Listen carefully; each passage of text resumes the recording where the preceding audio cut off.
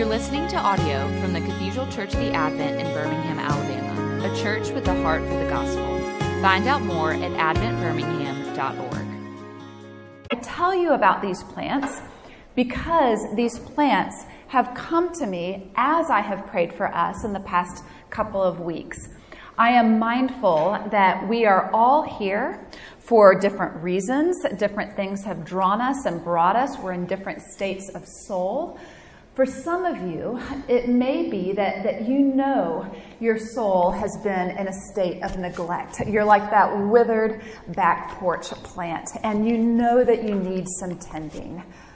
Others of you, a few of you, might be in that more acute state, like the cast irons on my front porch. There's some outside force that has come in, that has crushed you, that has killed some part of you. You know that you are in need of Christ's resurrecting power in your soul. Others of you may be more like this ficus. You are in a state of flourishing and new growth, and you're here because you want to be nourished and nurtured in that. And then others of you are like that plucky little plant, and you're here because why wouldn't you be here? You're going to worship, and your friends are here. It's going to be great, but you too need water. And so my prayer has been for all of us, whatever state you may be in, that this will be a time of watering in the living waters, that we would be like the trees of Psalm 1, but in this new day, being irrigated not by the law, but by the Spirit. This has been my prayer. And what we're going to be doing is a panoramic study of 1st and 2nd Samuel. Broad strokes, big picture, one theme, belovedness. And I was actually teaching this book in a more intensive, thorough way over the course of a year when Leslie first talked to me about possibly coming and doing a retreat. And it occurred to me, I loved teaching these books so much that I wanted to have the opportunity to teach these books again. I loved the thought of doing it with a different format to a different group of women. I knew that this is what I was going to do from a very early start, but I'd really like to start by showing you how I came to the study of 1st and 2nd Samuel in the first place, because it has everything to do with this theme of belovedness. And this goes back to the summer of 2020, not a banner year for most people, and I'd been locked up with my kids for a few months when an opportunity arose for me to have 2 days alone in a friend's house. And so I will do retreats like this from time to time. I always have some book of the Bible that I'm studying, and I decided for this time that I was going to study the Song of Solomon. Now, usually when I do this with a book, I connect pretty immediately. I love to study the Word. You know, this is usually a very intimate time with God for me, but I really struggled on this one. I was reading things like this. "O most beautiful among women, says the lover." Now, I know that in Song of Solomon, this conversation between the lover and the beloved, this is for us a picture of Christ's love for his church. But of course, we want to know this as individuals too, right? And so I'm reading this. "O most beautiful among women, you have captivated my heart, my sister, my bride. You have captivated my heart with one glance of your eyes."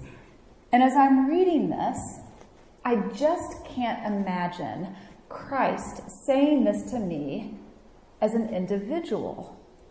I mean, that's one thing to say this in general to the church, but to me, for Jesus to say to me, I love you uniquely, distinctly. I'm in love with you. The sight of you brings joy to my heart. I just couldn't really believe it. And the harder I tried, it seemed the more hard my own heart became. I also felt almost shamed by the wholeheartedness of the bride for the groom. My affection for Christ ebbs and flows, and then from time to time it gets obstructed by other loves. As far as my betrothal to Christ goes, I have to confess infidelity every single week. Most merciful God, I have not loved you with my whole heart. And so here I was, wanting intimacy with God through his word, but having this, for me, sort of rare experience, and that the more I read, the farther away he seemed. I was troubled by this. I wasn't sure what to do about it. I was mindful about it. I was prayerful about it. And it was a few months later when I just happened to be reading a passage in 2 Samuel that I remembered David's name means beloved. And it struck me that David was someone who very clearly knew the love of God. He didn't know it in a romanticized or poetic or idealized world like Song of Solomon, which really ultimately is a picture of where we're going. David knew the love of God in this world in which we live. He's an historical figure with real successes and failures and trials and sin. This was a person that I could relate to. And so I decided that he was going to be my mentor in belovedness, and I was going to study 1 and 2 Samuel for that purpose.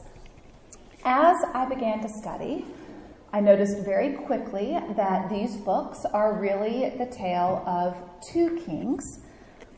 And I could see through the literary devices that were involved, which I'm going to spare y'all, by the way, but I could see through all of these literary devices that the author very much intended us to compare and to contrast these two kings of Israel, Saul and David. So Saul was Israel's first king. He was seen by God, loved by God, called by God. And his response, we'll see tonight, was disbelief and the self-reliance that always comes with disbelief. He was outwardly religious, but he didn't actually trust God. You could say that Saul is a picture of our flesh. David is a picture of the life of faith that we have when we know God actually does love us, not out of some divine duty, but from a real natural affection. And so he is a picture of our new self, our inner self, united with Christ by faith. So again, these two kings, what they have in common is that both of them are anointed for a particular task. Both experienced the power of the Spirit on more than one occasion. Both were gifted warriors. Both were religious. There was really just one difference between them. David believed that God loved him, and Saul did not. And so what we're going to see as we study is that for Saul, when turbulent times came, he took matters into his own hands. He had to. There was no one to turn to. When he was confronted with wrongdoing, he told lies. He made excuses. There was no room in his mind for mercy. When turbulent times come for David, he's able to wait because he believes that God is going to follow through on what he has said. And when he's confronted with wrongdoing, he's able to admit it, to be honest about it, because he trusts that there's going to be some mercy for him to land in. So neither man was morally perfect, but the overall pattern of Saul's life was one of increasing rebellion, whereas for David, it is going to be one of increasing surrender, in which even his failures lead to a stronger relationship with God. the greatest moment of David's life, which is actually his hardest moment, the moment of greatest pain, we're going to see him say to God, essentially, not my will, but your will be done. In his trust of the Father's love, David foreshadows Christ. And recall what is said, what the Father says over Christ in the Transfiguration. This is my beloved Son. So David is a whisper of what is to come, the beloved.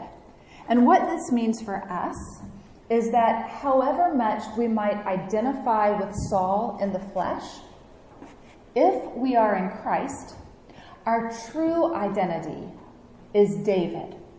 What we see of David, the beloved life that he lives, this is ours. And so we're studying this to know what actually belongs to us.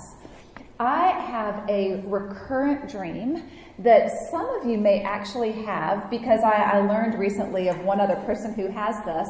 And it's a dream in which I go into the attic of my house, and somehow my attic is, at least as big as this room.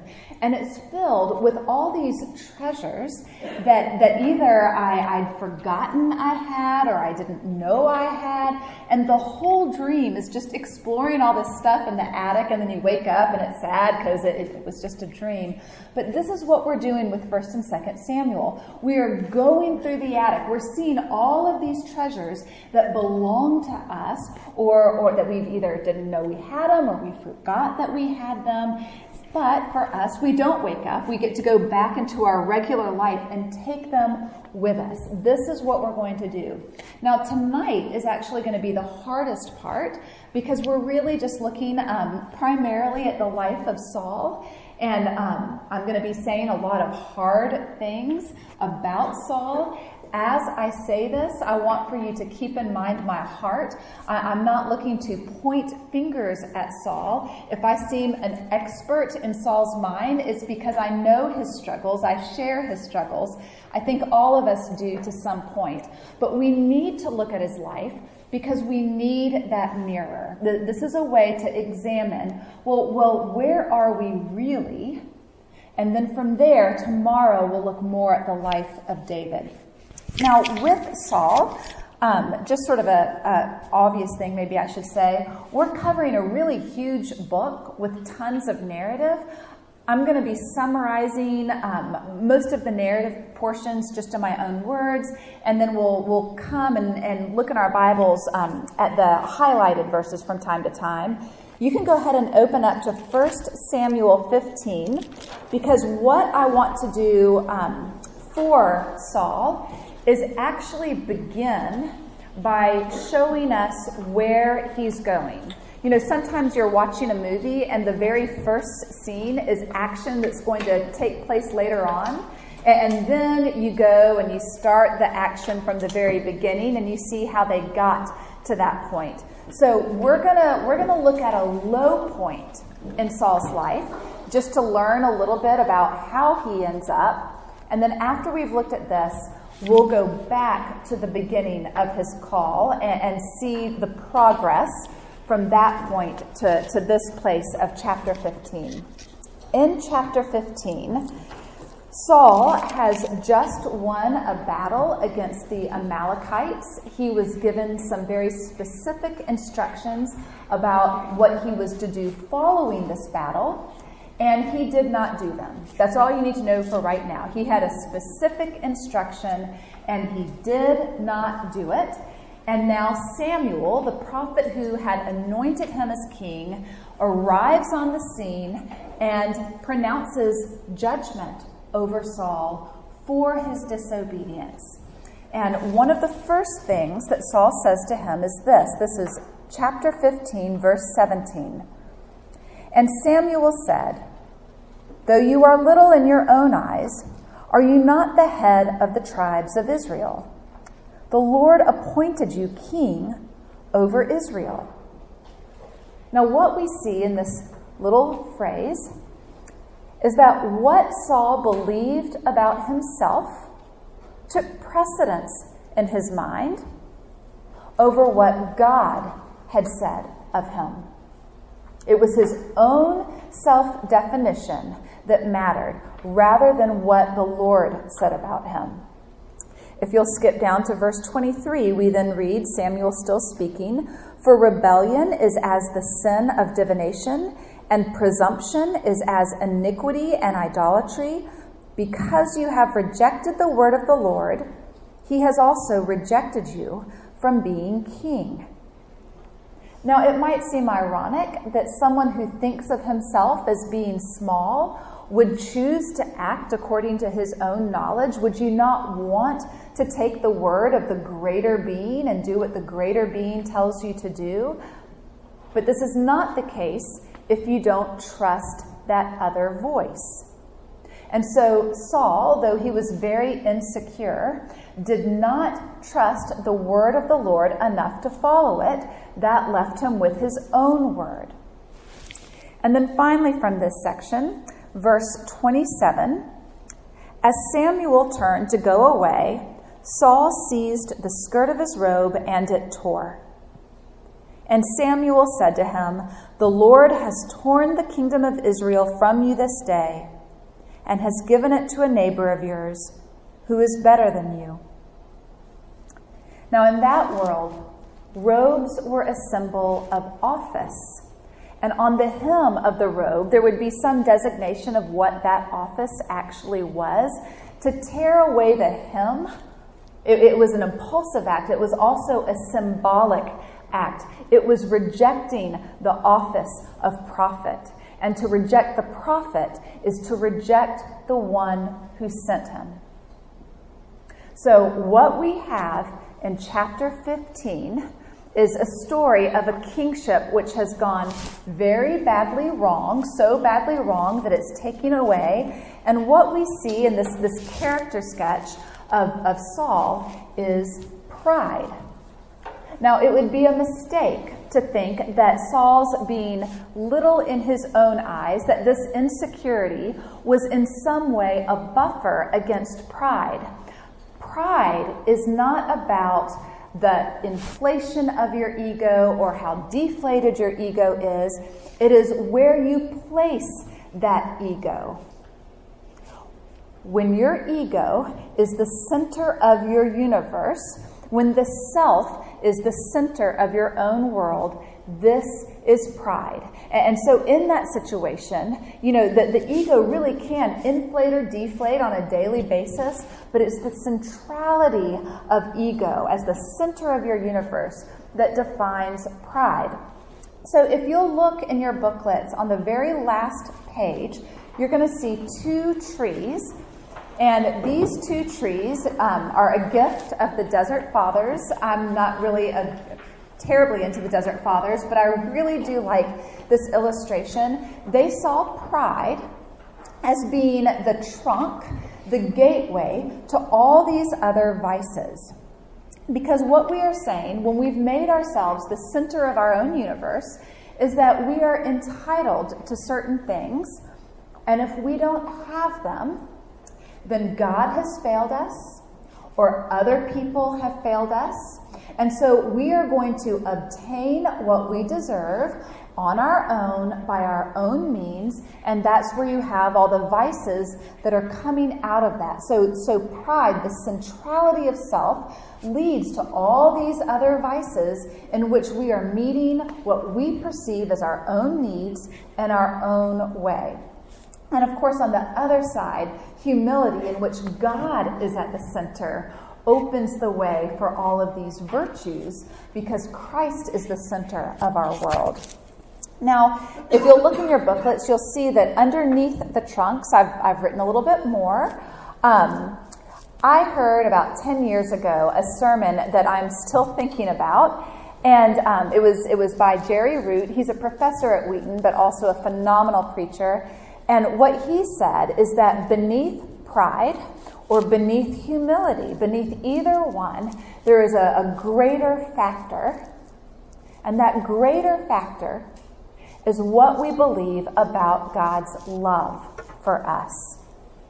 And so when we don't trust God's love for us, when we don't really believe that he is for us, that he desires good for us, this creates a certain franticness.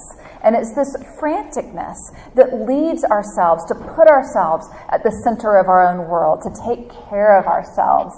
And this is a reaction. It's a self-soothing. The Bible calls it sin. And this is the mark of Saul's life. Now, how does it get this bad? How does it develop? This is what we want to go back and see. So for now, just flip back to chapter 9. I'll tell you just very briefly what has happened to this point. The very first chapter of this book, 1 Samuel chapter 1, you have Hannah, who is being harassed by Peninnah, and he has this battle with infertility. She begs God for a child, and the Lord gives her Samuel, which means God hears. After this, we see that the people of Israel are being harassed by the Philistines. They are in a battle for land. They cry out for a king, and God decides, okay, Samuel, my prophet, you may give them a king. And so now, here in chapter 9, we are introduced to Saul, who will be anointed as king. Now, in this chapter, we learn a little bit more about Saul as he's starting out. One of the first things we're told is that he is tall, he's handsome, he's wealthy. He has all of these things that you think would equate to confidence. But of course, that's not really the reality. I have a daughter who is in middle school right now, and I've been trying to convince her that beauty does not actually equate to confidence, that some of the cruelties that she's finding herself in the midst of have to do with insecurity. And she doesn't believe me, but I think as adults, we know this is true. Beauty does not equal security or confidence. This is definitely the case where Saul is concerned. And so we have this story about Saul going in search of his father's donkeys. If we had not been told in the first 2 verses that Saul was a young man, we might think that Saul was a young boy. It almost sounds like a young boy who's being taken by the grown-up servant to go find these donkeys. The servant is leading the way. It's the servant who has sufficiently packed. It's the servant who suggests they go visit Samuel. Saul doesn't even know who Samuel is. Samuel is the leading religious and political figure in the land. And it's the servant having to explain this to Saul. And so what we're seeing is that, by fleshly means, other than the fact that he's tall, and warrior kings in those days were expected to be tall, beyond that, he doesn't really seem that he would be adept as king. But this doesn't matter if he has the Lord's anointing. What we know from the book of the law is that if this is a legitimate king of Israel, all he has to do is obey the word of the Lord for him to have victory over their enemies. So we see in the flesh that maybe he's not the best choice, but it doesn't matter if he is truly anointed. And so then what you have running through the end of chapter 9 through chapter 10 are various signs that show us he was indeed anointed by the Lord, through Samuel's hand. We see that Samuel knows Saul's business before he gets there. He's able to tell Saul, your father's donkeys have been found. He's able to tell Saul, quote unquote, what was on his mind. We don't have to know what it is. The point was that Samuel knew and had that sign to give to Saul. And Samuel anoints Saul as king over Israel in this private ceremony. He tells him all of the things that are going to happen the next day in this explicit detail. All of these things come true. Again, another sign to Saul, this really is God's anointing. One of these things is that Saul himself would prophesy and he does. This is a marker of office. So everything we have in chapter 10 tells us Saul has been anointed by God. If he fails as king, it will be because in some way he refused this anointing. He disbelieved the anointing. And so what follows from chapter 10 through chapter 15 are a series of accounts that show us Saul's disbelief and what the Lord spoke over him through Samuel. So there are 4 red flags, if we wanted to categorize, 4 red flags of his disbelief. We see cowardice, disobedience, manipulation, and cover-up. And so what I'm going to do is I'm going to just walk us through each one. We'll look at a few more of these verses. And again, we're not doing this to point fingers at Saul. We're actually looking for the resonance within our own hearts. So what we see in chapter 10 is all of Israel gathering together for the choosing of their king by lot. Samuel and Saul already know who it's going to be, but this is going to be done, this lot is going to be drawn publicly because this is going to be a sign to the people that this is the Lord's choice. Now, where is Saul as this is unfolding? Let's look, so we're 1 Samuel chapter 10. Let's start reading with verse 20. Then Samuel brought all the tribes of Israel near, and the tribe of Benjamin was taken by lot. He brought the tribe of Benjamin near by its clans, and the clan of the Matrites was taken by lot. And Saul the son of Kish was taken by lot. But when they sought him, he could not be found. So they inquired again of the Lord, "Is there a man still to come?" Now let me just pause and say, they had to have been looking for a really long time to get to the point of saying, did we hear that right? Did we get that right? This is not like it's time for supper, where's Dad? They could not find him. And he hid himself so well, the Lord himself had to tell them where to look.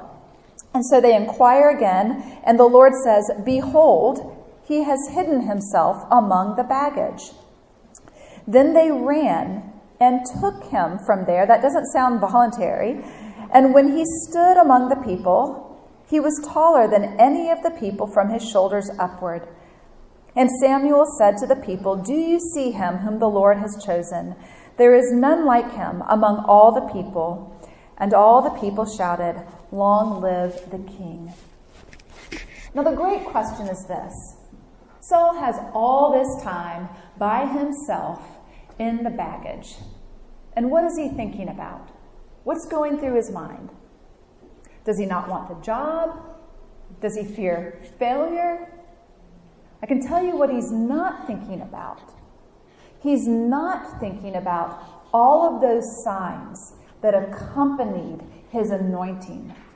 He was given every word to believe that what was unfolding was the will of God for the good of the people. But the mark of his disbelief was his cowardice. And so I'm reminded of what Paul said to Timothy. Timothy struggled with timidity. That's the nicer way of saying this. And so the solution, what Paul said to him was, remember the word that was spoken over you with the laying on of hands by the elders. And so it could be that some of you are feeling called to some task, some service, and yet there's a reluctance, there's a resistance, and it's worth asking, is there some fear behind this? And if there is fear behind this, the answer is not to believe in yourself. The answer is to look at God's promises of equipping his saints for the tasks to which he has called them. That is where we place our faith. Now, some men are so turned off by Saul's cowardice that they walk away in a huff, but the mark of the anointed king is that he is going to attract some troops. And so we see this unfold. Let's see, verse 26. Saul also went to his home at Gibeah, and with him went men of valor, whose hearts God had touched. And so God does send people to follow Saul. And what we see next is a battle in which Saul has success with these men. And so then you have this public coronation of Saul. This is an affirmation of his anointing before the people. You know, you would think we have some confidence building here. And then we come to another battle, now in chapter 13. With this battle, the Philistines are coming against the people of Israel in such a way that they panic. Israel is panicking. At the start of this account, Israel has 6,000 men. Before it's over, they have 600. 3,000 to 600. So this is a familiar motif. You see it all over Joshua and Judges. You'll see that the army of Israel is in some way minimized. Their natural strength is taken from them in order to show that the battle belongs to the Lord. And so in each of these stories, what happens is that there's some specific instructions that the people are to follow. And if they follow those instructions, they have victory. Well, Saul, I would hope and think, knew these stories, but again, he's not thinking of them, because if he had, he wouldn't have done what unfolds here. The instructions that were given to him were to wait for Samuel to arrive to do the requisite pre-battle sacrifice. And when Samuel does not get there in the expected window, Saul just goes ahead and he does it himself. So let's look at the exchange as Samuel does arrive. This is verse 10, chapter 13, verse 10. As soon as Saul had finished offering the burnt offering, behold, Samuel came. And Saul went out to meet him and greet him. Samuel said, "What have you done?" And Saul said, "When I saw that the people were scattering from me, and that you did not come within the days appointed, and that the Philistines had mustered at Michmash, I said, now the Philistines will come down against me at Gilgal, and I have not sought the favor of the Lord. So I forced myself and offered the burnt offering." And Samuel said to Saul, "You have done foolishly. You have not kept the command of the Lord your God, which he commanded you, for then the Lord would have established your kingdom over Israel forever. But now your kingdom shall not continue. The Lord has sought out a man after his own heart." So this second red flag of disbelief is disobedience. And with this disobedience, notice that it's religious in nature. Our greatest temptations typically are not going to be to do the thing that is obviously evil. It's going to be to act in some situation where our own assessment of the situation overrides God's clear instruction. And so this is what Saul does here. His intention, his good intention as he sees it, overrides God's word. Disobedience. Now within this same battle, we see the next red flag, and this would be manipulation. So if you'll flip now to chapter 14, all the way down to verse 24, we read, "And the men of Israel had been hard-pressed that day. So Saul had laid an oath on the people, saying, 'Cursed be the man who eats food until it is evening, and I am avenged on my enemies.'"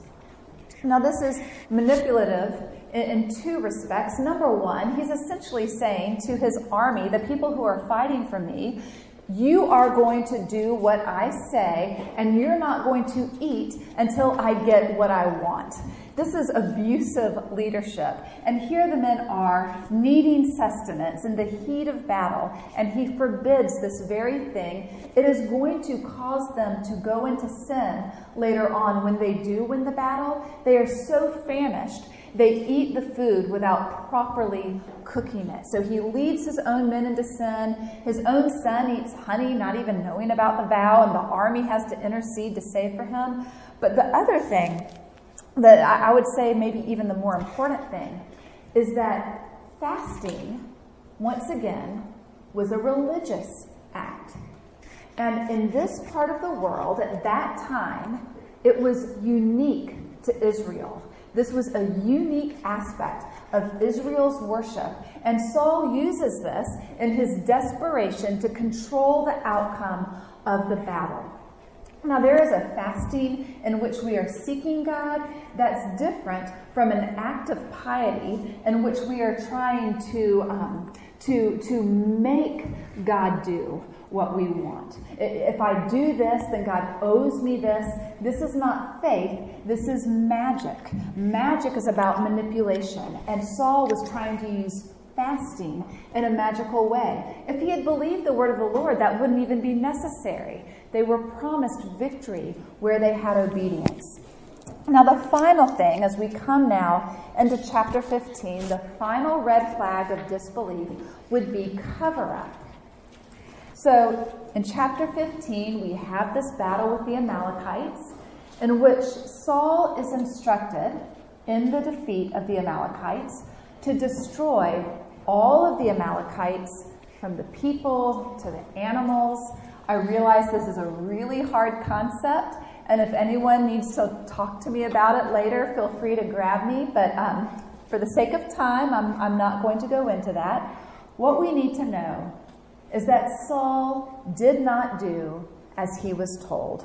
So verse 9, we read, "But Saul and the people spared Agag," that was the king, "and the best of the sheep and of the oxen and of the fattened calves and the lambs and all that was good, and would not utterly destroy them. All that was despised and worthless they devoted to destruction." Now, if you look again at that vice tree, we see that when we don't trust in God's love, we don't trust him to provide what we feel we need or what we feel we deserve, we take it upon ourselves to reward ourselves, which is what unfolds here. But again, my main purpose with this section is to show how Saul responds to that word of correction. And so the first thing that happens when Samuel shows up is Saul goes to him and says, "Well, I did everything you told me to do." And Samuel says, "All right, well, how is it that I hear this cacophony of farm animals?" And Samuel says, "Oh, well, yes. Well, we were saving those. We were saving those for a special sacrifice." And at this point, this is where Samuel says, "Enough." And he pronounces judgment against Saul and says the worst thing you could say to someone who is insecure, that he is going to give the kingdom to someone who is better. Now, we had the definition of better in chapter 13 when Samuel first said, "You're not going to have a dynasty. This dynasty after you is going to go to someone after God's own heart." And so in chapter 13, that was essentially saying, it won't be your son is not going to reign after you. In chapter 15, we now have your own kingship has been rejected. Now, Saul could have accepted this judgment in a spirit of repentance. You might say, I don't know, that's a pretty bad day for him. Wouldn't that be expecting much? But let me give you a preview. We are going to see in David's life a judgment pronounced against him that is going to have consequences to the very day of his death. He is going to have a lifelong consequence unfold in his life. And his response is going to be to worship. That will be his response.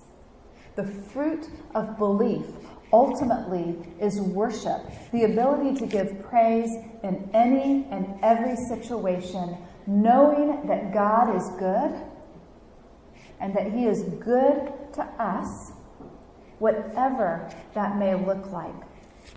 Now, Saul obviously does not have this, and what we have at the end of chapter 15 is actually a tipping point into apostasy.